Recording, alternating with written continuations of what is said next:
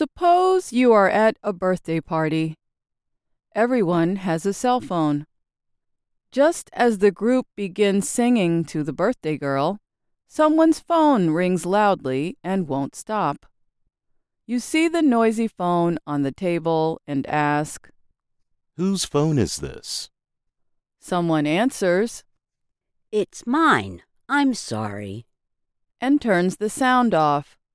Even though this person and her phone interrupted the party, she did introduce the word for today's grammar lesson, whose.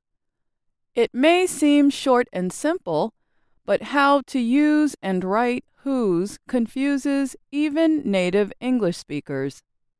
This is partly because they mistake it with another word that sounds the same, whose, spelled WHO''S,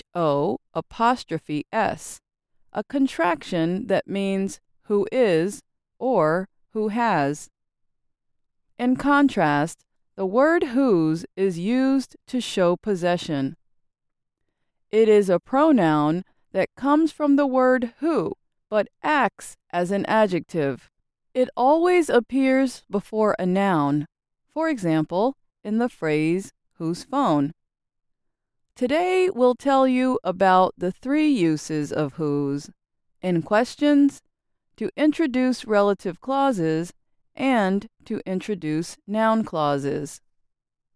Okay, let's start with whose as a question word. The simplest way to ask who something belongs to is this: whose plus noun plus the verb to be plus this, that, or these. Here are 3 examples. Whose umbrella is this? Whose car is that? Whose books are these? Ending the sentence with this, that, or these is useful when the thing you're talking about is visible. But suppose that thing is located elsewhere.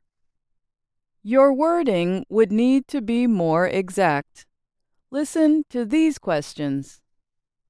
Whose umbrella can we take to the game? Whose car is parked down the road? Whose books were left in the kitchen? How detailed you are will depend on what you're asking. But notice that whose always goes before the nouns you're asking about.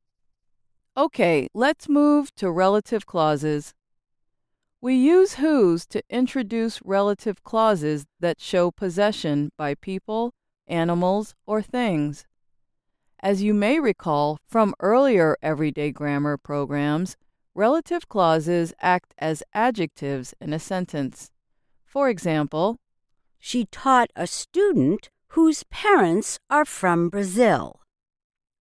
The word whose shows possession with parents, and the relative clause whose parents are from Brazil describes the noun student. Notice that it appears after the word student. Usually, relative clauses appear directly after the nouns they describe. Now, let's try something different. I'll give you 2 sentences. You think about how they might be joined using whose. Ready? Listen. I know a man. His daughter works for Voice of America. The word his is a possessive adjective that describes the noun daughter. So, did you discover how to combine the sentences? Listen. I know a man whose daughter works for Voice of America.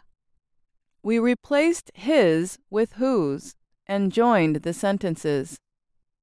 The relative clause is whose daughter works for Voice of America.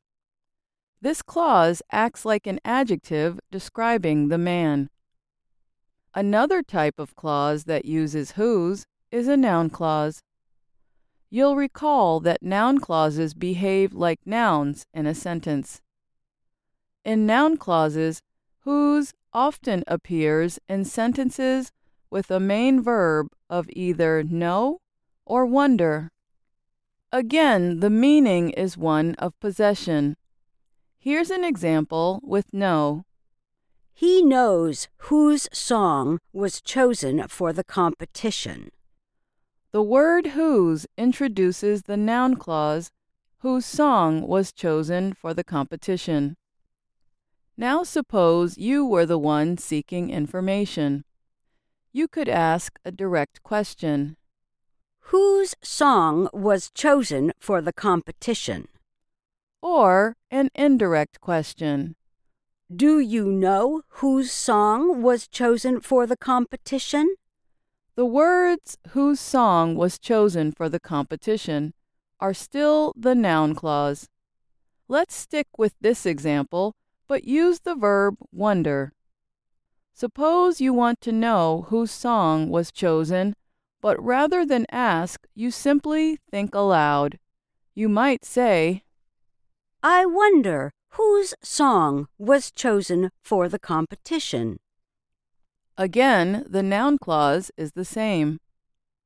For a long time, whose was used to show possession only by people or animals. Grammar tyrants balked at its use for non-living things. For example, they would not like this sentence. This is the book whose author won the award.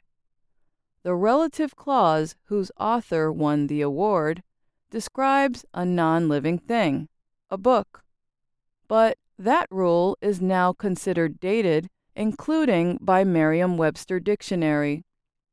And the truth is that English doesn't have an equivalent possessive pronoun for non-living things, so even the New York Times uses whose for them. Times reporters are not the only ones. Writers dating back centuries, such as Shakespeare, did the same. Well, that's our time for today.